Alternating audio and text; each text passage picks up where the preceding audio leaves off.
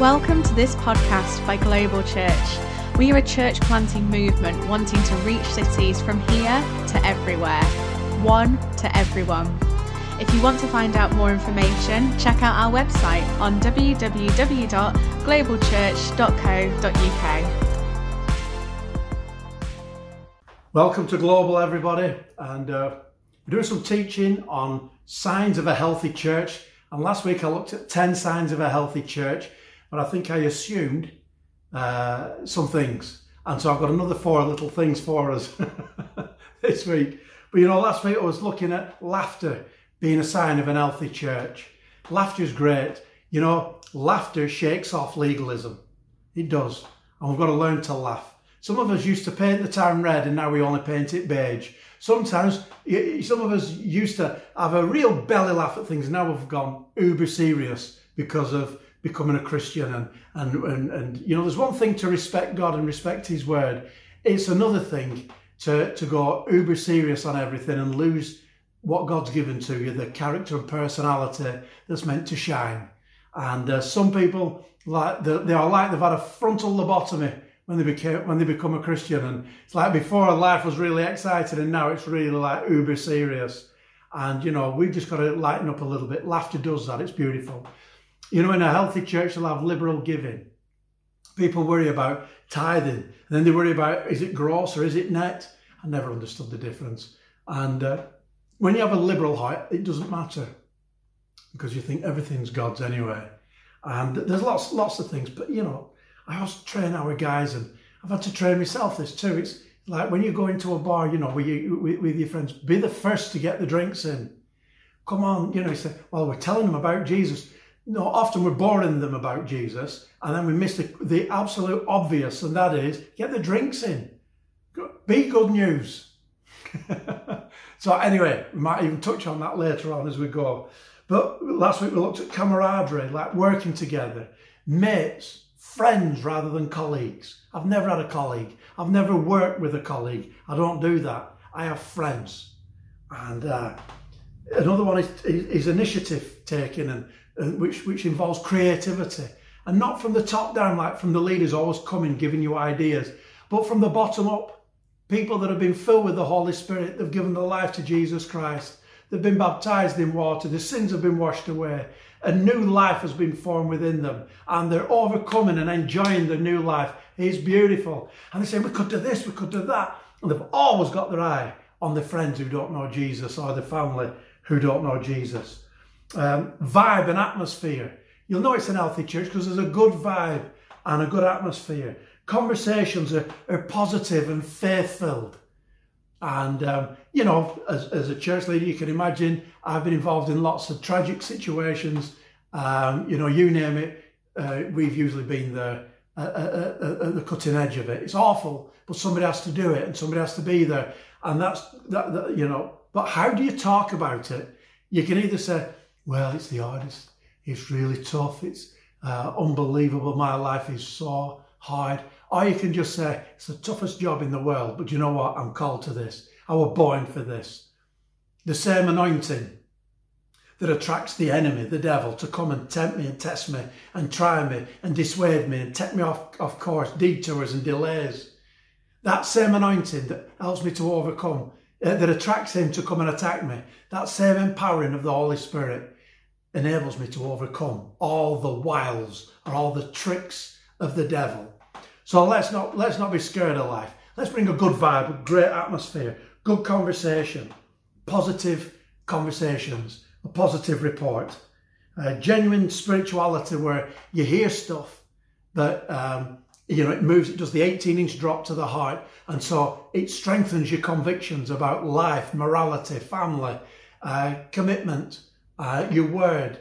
It's strengthened, but it doesn't stay there. So that we've got a lovely life. No. We share it then with others. And we don't just share it in word, we share it in deed. And we don't just share it in word and deed, we share it in signs and wonders and miracles following what we say and do. It's beautiful. I can't say enough about it. My back goes so often. I have properties and I think they've ruined me. I'm hoping that they will make me eventually. But here's the thing. I go to a chiropractor's. And I pray as well, whatever will bring healing. If it's not illegal, if it's not against God's word, and it's not dangerous, then there I am. But in prayer, cancer's been attacking my prostate. And so I've just been given the kind of all clear. I can't tell you positively from them because the guy, the consultant, couldn't tell me definitely. He just said, you're due for another biopsy, your second biopsy. And he says, but, your scanners show that the tumour is gone. There's nothing to biopsy. So we'll just keep, watching, we'll keep our eye on it. I'm thinking that's fine. In other words, I think I've been healed. The Bible says, by his stripes I have been healed. And that's what I've been confessing out. And I've been taking bread and wine for healing. And I'll do some teaching about this. If you can't wait for the teaching, Joseph Prince. Get the book. But he's been awesome with this. And he's seen lots and lots of miracles all over the world. And I've been listening to him. I even pray with him when he prays on television. And I've been healed. And I'm thrilled to bits. And I've got a positive confession. But it's genuine spirituality. We don't fake it. But what we do is we speak God's word out the way that he told us. We send the word of healing into people's lives, and people send it into ours. It's beautiful. I said last week about leaders having a healthy soul. Every church has a healthy soul. Every healthy church, that is. And what I would say is it's not just leaders, but mature people, healthy people. They've dealt with negative issues or negative attitude. They've dealt with past hurts where they've failed in relationships maybe, or been hurt in relationship. Seriously hurt. And, as a teenager, I used to put myself around town thinking I was Jack the lad, I was drunk, I was partying with the girls. And it hurts. I have to say that it hurts. I hurt them in being unfaithful, but when they're unfaithful to me, it hurt me. But some of you, you've gone even further. You've been married and people have just walked out the door. And that hurts. And I know nothing of that. But that hurts.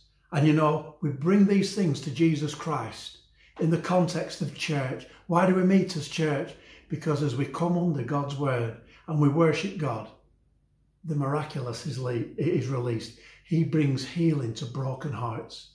He lifts burdens off. He releases us from thoughts and things that hold us back and hurt us every time we're reminded of them from the past. He cancels our past. There's an old hymn that says, he breaks the power of cancelled sin.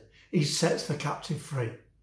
And, many Christians they've experienced forgiveness, but they keep living in the power of cancelled sin. And every time they think about it, it brings a guilt and a shame back. And that's where baptism comes in. Because baptism it's a washing away of your sin, but it's more than that. It's giving you a clean conscience and a fresh start. I love it. Baptism is fantastic. We dunk them in the sea, we dunk them in rivers, we dunk them in baths. But here's the thing. When you've been baptized, you're clean from your past, set free. You're clean, set free, but empty. And that's why we need to be filled then, baptized in the Holy Spirit. Baptism in the Spirit just happening as an introduction into the life of the Spirit, and then consequently being filled with the Spirit every day. Wow, I'm going into Christianity 101 here, but it's beautiful. I never get too far away from the basics because I love them. They set me free. Or should I say Jesus used the basics to set me free. And it's fantastic. So a healthy soul, dealing with addictions, dealing with mind monsters, finding freedom. You only have to be set free once or twice, and you find out this is how it happens. This is how I can be set free. So we can keep going till we're free and we're healthy. We have a healthy soul. And so that's what I was talking about really last week. And this week I want to touch on 4 things that were really my assumptions that we're already in a healthy church. Imagine, don't tell anyone, but I did 10 signs of a healthy church last week, and not one of them was about the Bible, reading the Bible, feeding on the Bible, or worship, or sharing the mission of the church in evangelism and social care, but also building community, church planting.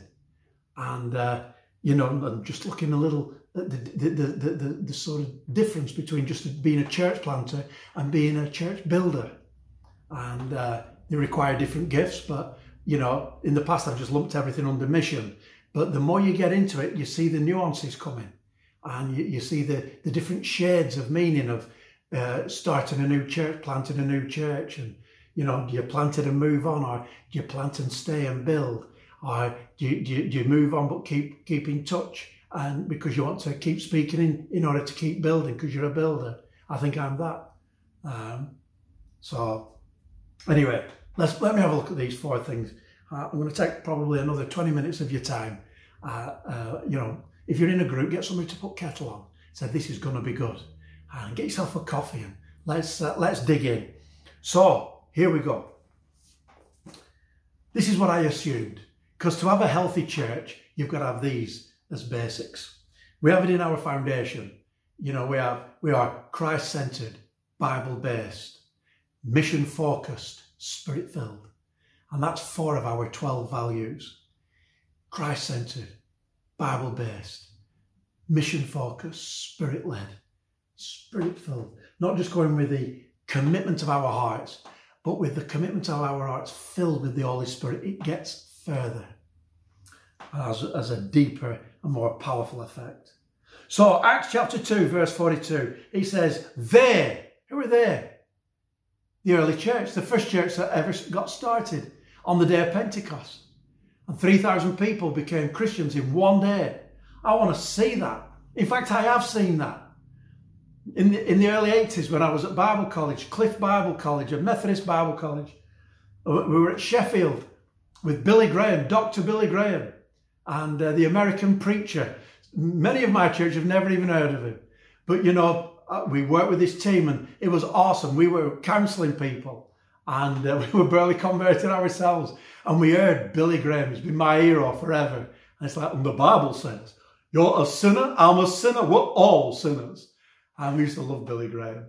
And every night we registered at Pentecost. Either 2,500, 3,000 people came forward to give their lives to Christ. And Billy Graham always underplayed the numbers. He never inflated them. He always, if it was 3,000, he'd said 2,500. What an amazing fella. But you know what? The Bible says they devoted themselves.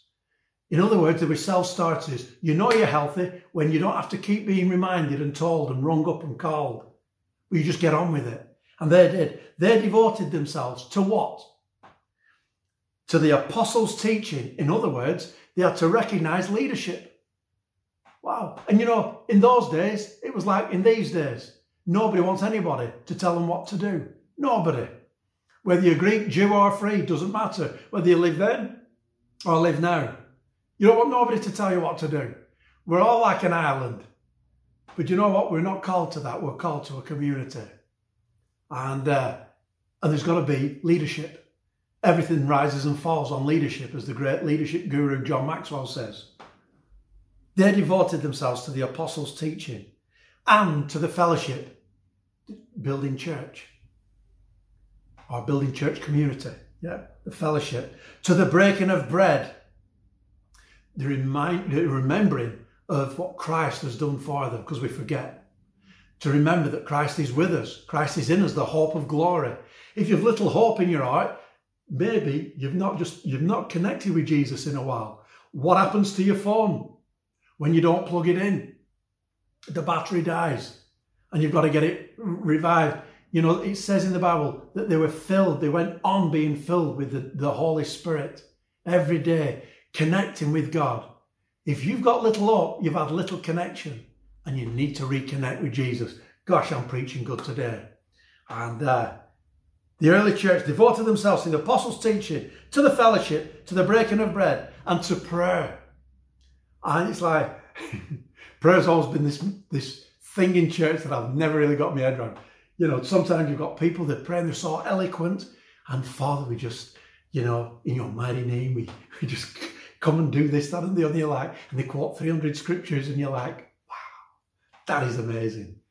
And then I get stuck on what to pray for. Once I've prayed for my car and my bike, and my back, and my house, and my new house, and my kids, you're like, don't know what else to pray. There's a lot to learn about prayer, yeah? But here's the thing, prayer, can we just simplify it? Like I was saying last week, a healthy church takes the complex things and make them simple. Prayer is simply talking to God. Or should I say talking to Jesus? And Jesus said, ask in my name. Ask anything in my name. And he didn't mean anything. He meant anything according to his will. Anything that, if you were signing a check, would Jesus put his name to that check? And if he would, then you pray that prayer. Prayers for healing, prayers for deliverance, prayers for a better job, prayers for a better home somewhere. Jesus said, yeah.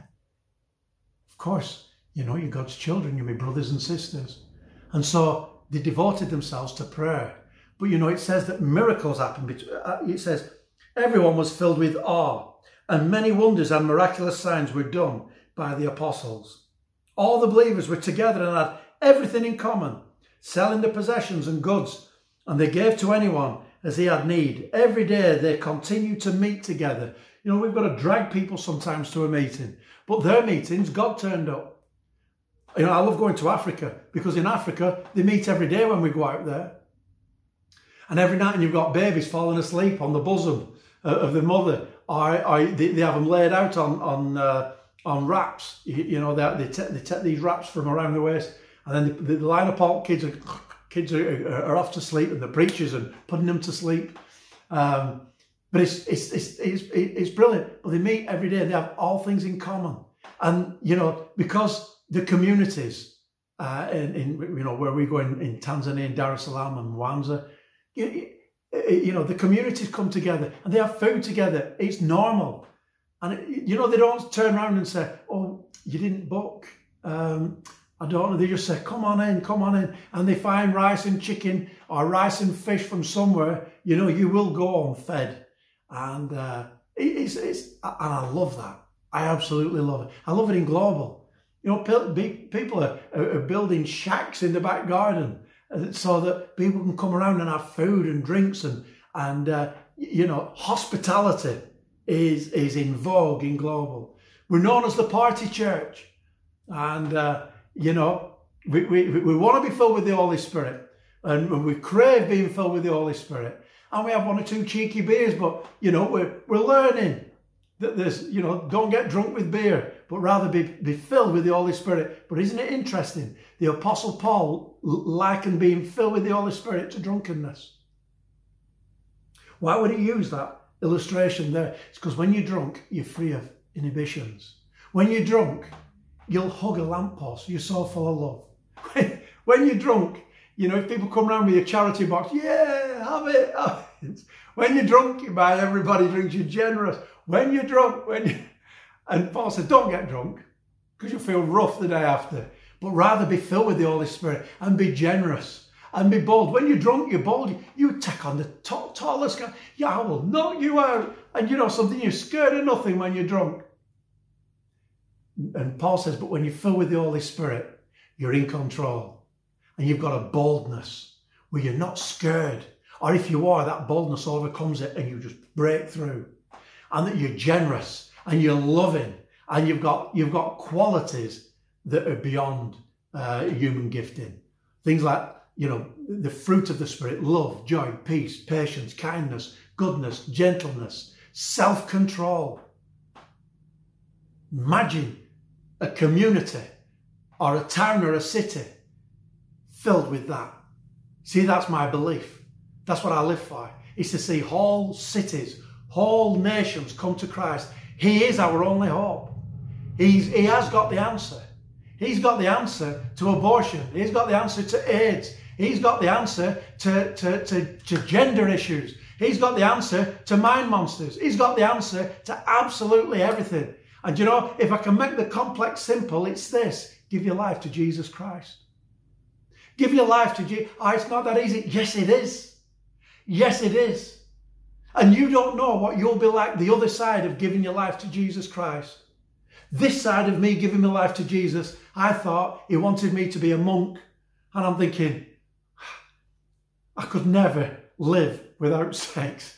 I don't think, but if that's what God wants of me, that was the black and white picture that I had before. It was negative. It was awful. And then the other side of giving my life to Jesus was he freed me from a wrong idea and a wrong practice when it came to sex and girls. And he taught me restraint, and he taught me kindness and gentleness and thinking about them and not just about me. It's absolutely awesome. Jesus Christ is our only hope. Jesus Christ is the answer to this world's troubles, but more than that, to this world's hopes and dreams. Jesus Christ is the answer. This is so good. I love it. I live this. I enjoy this because it's true. I see so many people's lives transformed by Jesus. So these guys, the early church, devoted themselves to the word of God through the apostles. Let me just give you what the Bible says about the Bible, because this is really fascinating to me. 2 Timothy 3:16. I'll start at 15. And Paul is writing to an early church leader, a new church planter called Timothy. And he's a young lad that was brought up knowing the Bible, well, the Old Testament, through his grandma and his mother. And Paul says, you've known from infancy the Holy Scriptures, which are able to make you wise for salvation through faith in Christ Jesus. Then he says this, verse 16, all Scripture, not some, but all Scripture is God-breathed and is useful for teaching, rebuking, correcting, and training in right living, so that the man of God may be thoroughly equipped for every good work. I love this language. It's awesome. Imagine saying to your friend, come on, are you coming to church? I'm just going to go and get rebuked. Oh, I can't wait to get rebuked. Can't wait to be corrected from God's word. It's so alien to us. But you know, when you understand your sinful nature, when you understand that your mind has been affected by sin, that your emotions have been damaged by sin, and so we are warped.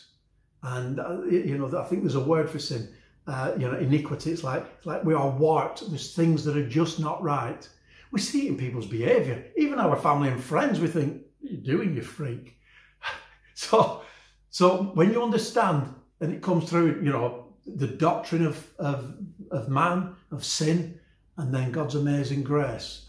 And when God's amazing grace is God's love that comes to us, transforms us. And it's really, grace really is a person. It's Jesus. And he transforms us. And, instinctively, things jump into place when you give your life to Jesus. If you've ever done the experiment with iron filings on a piece of paper, I remember this happening at school. And then underneath you have to put a magnet, and as you put the magnet underneath the iron filings, they all came together in a pattern automatically.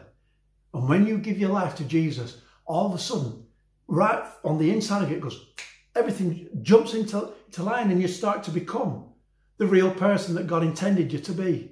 And you've been AWOL for however long you've not known Jesus, absent without leave. And all of a sudden, the real you, it says about the prodigal son who went into wild living and everything, spent his inheritance on wine, women and singing, but not much singing. And it says, when he came to his senses, in other words, everything jumped together on the inside. It's like, what am I doing? Maybe that's you today. God, the Holy Spirit's getting you to ask yourself a question. What are you doing? And you give your life to Jesus, and things jump into place on the inside, and then God's word confirms it. You see, we receive God's word. There is something instinctively on the inside of mankind that when they hear God's word, think that's right. And of course, we rebel against God's word. I've known what it's been like to know right from wrong. I was brought up well by my parents, but although I knew what was right to do, I desired to do other things. And, when you've given yourself like that, you've got to learn. You spent years rebelling against your conscience, rebelling against any laws. Well, it doesn't just, things jump into place overnight, but, the behaviour takes a while to follow. And I couldn't stop I couldn't give up drinking. I couldn't give up sleeping around just overnight like that. There was a process came off the back of it. And God was very gentle with me, very kind. And I was so guilty and so ashamed of myself. But then eventually I found freedom in Christ. And I don't despise process. There are miracles that are immediate, but don't despise process and give yourself time. And but I'm going to talk a little bit about this at some stage. That there's passages in the Bible that we call one anothering. All the scriptures on, love one another, be devoted to one another, honour one another above yourself, live in harmony with one another. Well, we have to learn these things. And that's where we come in as Global, because we help people we help families to grow together. We help communities to grow together. And they're not just any communities, they're faith communities in Jesus Christ. He's our King. He's our Lord and Master. And we love him unashamedly.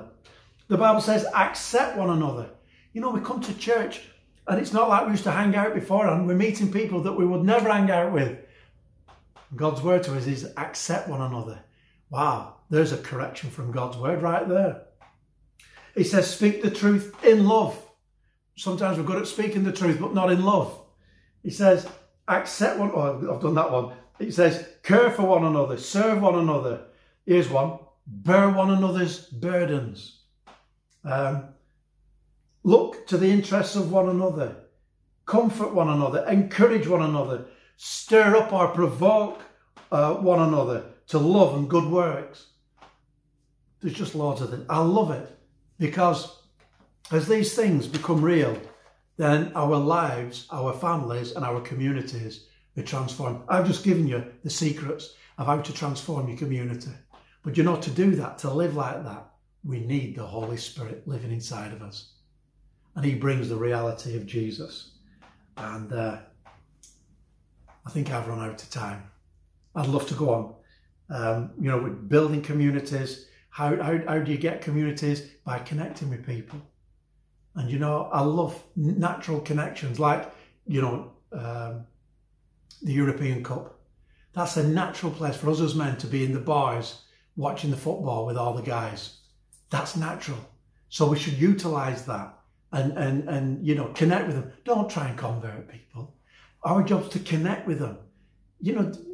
When people have made a connection with us and they keep connecting with us, that's where trust is built. And when trust is built, they get you, they get what you're about, they're able to ask you questions. There's time that goes on. They watch and test you over a period of time. The Bible says that you're the first letter that people will read. You're the only Bible sometimes that people will ever read. It says that in 2 Corinthians chapter 3. And so, let's be with them. And don't try and convert them. Let them see Christ in you, the hope of glory.